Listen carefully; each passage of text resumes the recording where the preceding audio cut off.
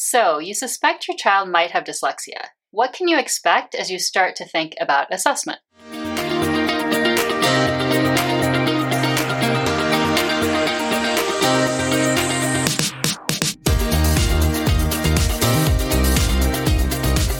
Hey everyone, we're Nick and Sonia, and this is Dyslexia Journey, where we help you support the dyslexic kid in your life.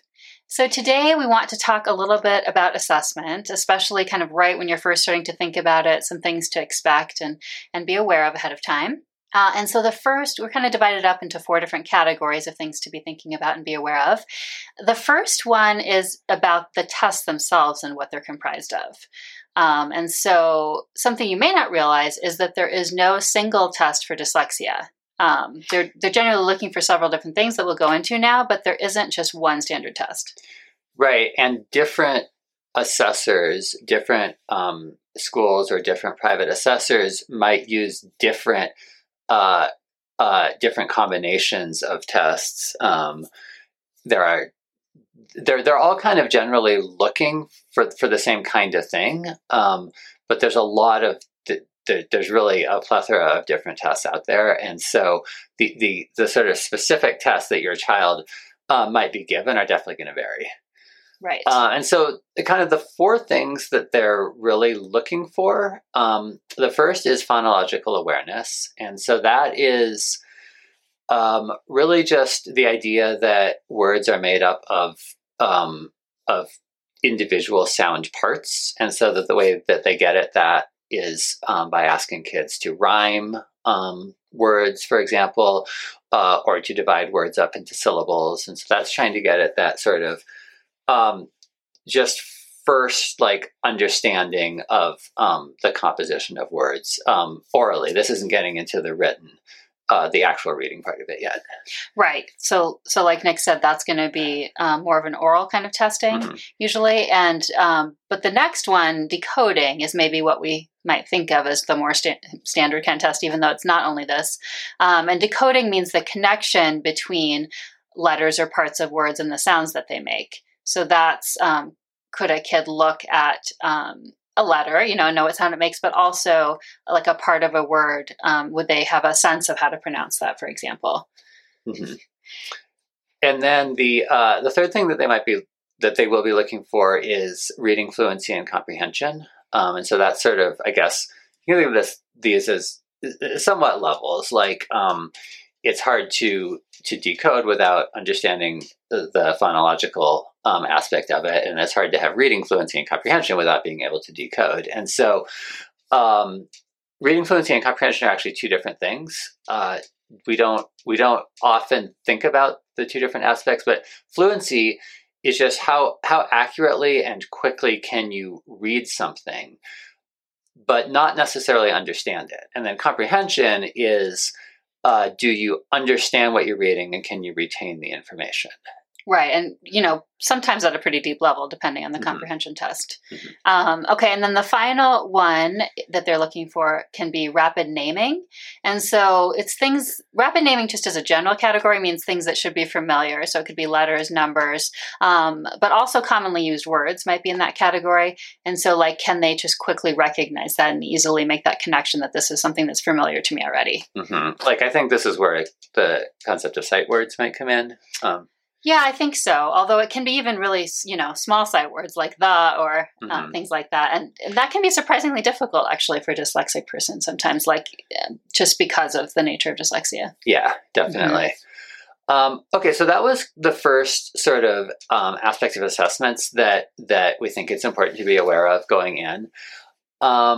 And then, I guess, did you want to talk about the second? Yeah, well, this one's kind of almost a caveat to the first, the second one, which is that sometimes other aspects of a brain difference might be coming into play instead. So some ones here, particularly that might pertain to those kinds of tests we just talked about, are slower executive functioning than the average, and similarly, slower processing speed could really affect this, particularly because these tests often are timed.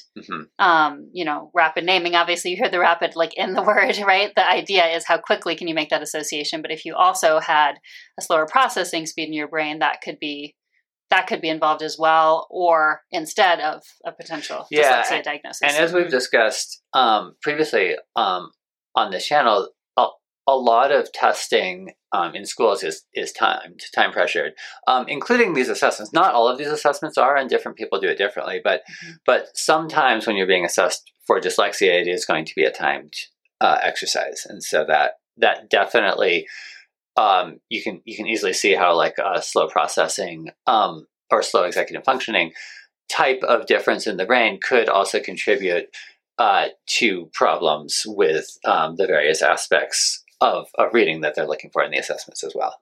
Right. And so the next aspect has to do with, I think we often think of the schools as sort of like a first place where the testing might happen, but let's talk a little bit more about how that might play out. Right. So really, this is really just something to be aware of. Like if you think your kid has dyslexia, you cannot assume that the schools will detect it. The sort of requirements of screening for dyslexia vary by state and jurisdiction, at least in the U.S., and I'm not really familiar with the laws in other countries. But in general, you just can't assume the school is going to detect it properly. And there's a few reasons for this. The first is that screening just isn't standard in all school districts. Some states mandate it, some don't. There's different levels of screening that's mandated. Some districts have it, some don't. And then even if it is mandated, the standard tests that they give might not detect all forms of dyslexia. So, for example, our daughter, who has dyslexia, who we talk about a lot on this show, her dyslexia was not detected in school. Even though she was struggling to read in kindergarten and first grade, it wasn't diagnosed until several years later. And she does have what we've talked about before, so-called stealth dyslexia, which does kind of get masked and is harder to diagnose. So that's just something to be aware of. Yeah, and then testing's also usually just done in one grade. When they make it standard, they sort of pick a grade, often kindergarten or first grade, and so of course, like that also, provides a lot of times when someone could slip through the cracks and not be detected. Exactly. Mm-hmm. Yeah, I mean, you might not realize, like for us in kindergarten, we didn't. When our daughter was in kindergarten, we didn't really sort of realize the extent of the problem yet because kids without dyslexia, like everyone learns to read kind of at a slightly different age and at a slightly different rate. And so we just assumed at the beginning that she was just learning to read a little bit later than other kids. Right. And then also the testing isn't as thorough that's done through the schools. It's, an hour. I mean, in our case, when they just did a quick check, it was even less than that versus often like at a private center, it would be more like a day and a half for private testing. So as you can imagine, there's like much more full battery of tests, that they're looking at. And so it's much easier to slip through the cracks with that shorter testing. Yeah. And then I guess the last point, did you want to talk about the last point? Sure. So the fourth thing we wanted to talk about today, as you're starting to look at assessment, is how, so-called giftedness, where a child's maybe more advanced in a certain area, could interfere with the dyslexia diagnosis. So it's partly because a child might be easier able to compensate in certain ways if they're really strong in certain skills.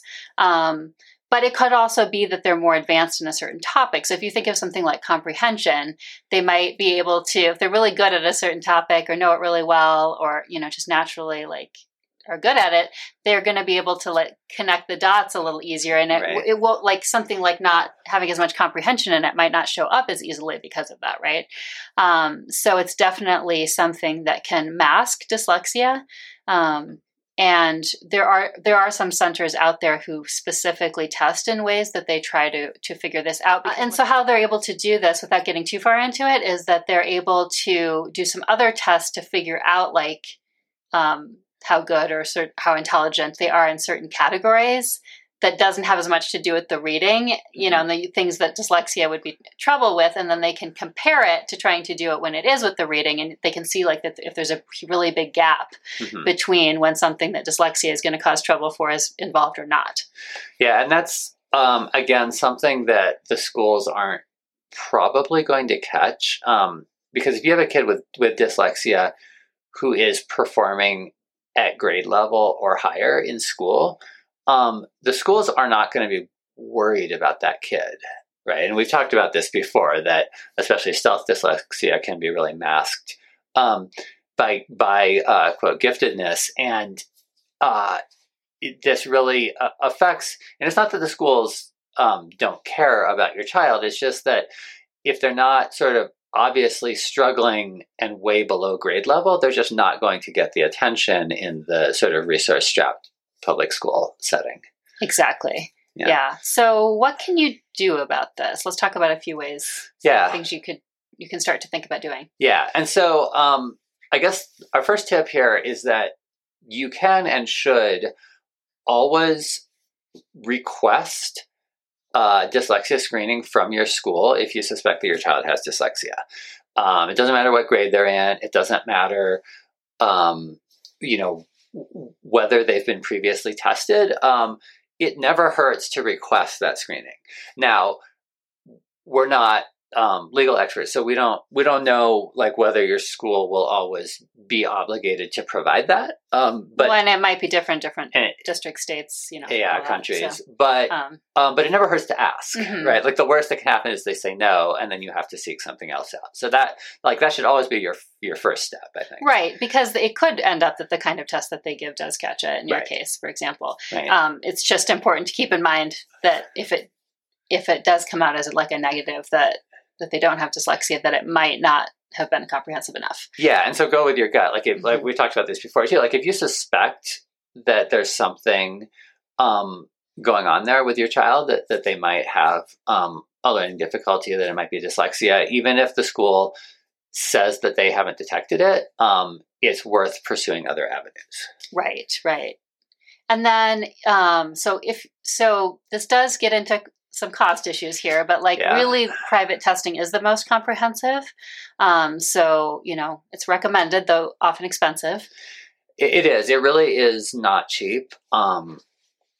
It's really important, we believe, to get your child diagnosed, though. So if you can afford it, we definitely think it's worth doing. But we realize, of course, that not everyone can afford that. And it's good to check with your district for who can do the assessment that will be considered, a valid test too. So checking into everything that's required and will be considered valid as you're picking that. And then if cost is an issue, which I think it is for most people, if you're near, one option is that if you're near a university, they often will have testing that isn't necessarily free, but is a lot cheaper than the private options. So this is often if there's like a school of education at the university or something like that. It doesn't necessarily have to be a school of education. It could be psychology, something like that. They'll often offer testing, maybe run by grad students, or maybe part of programs there to sort of help the community, or maybe part of a research study. It's definitely worth looking into.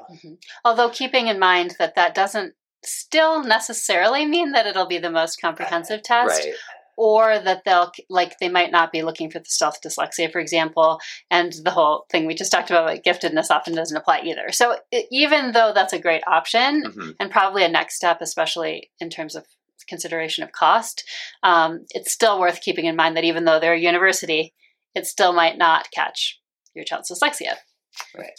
So hopefully that's helpful, and you can sort of see maybe some steps and some of the things to expect from the tests. So and if anyone else has experiences with as they started out assessment and how it went that they want to share, we'd love to hear it in the comments. And if anyone else has any experiences with assessment that they'd like to share, any tips about it, we would love to hear about it in the comments.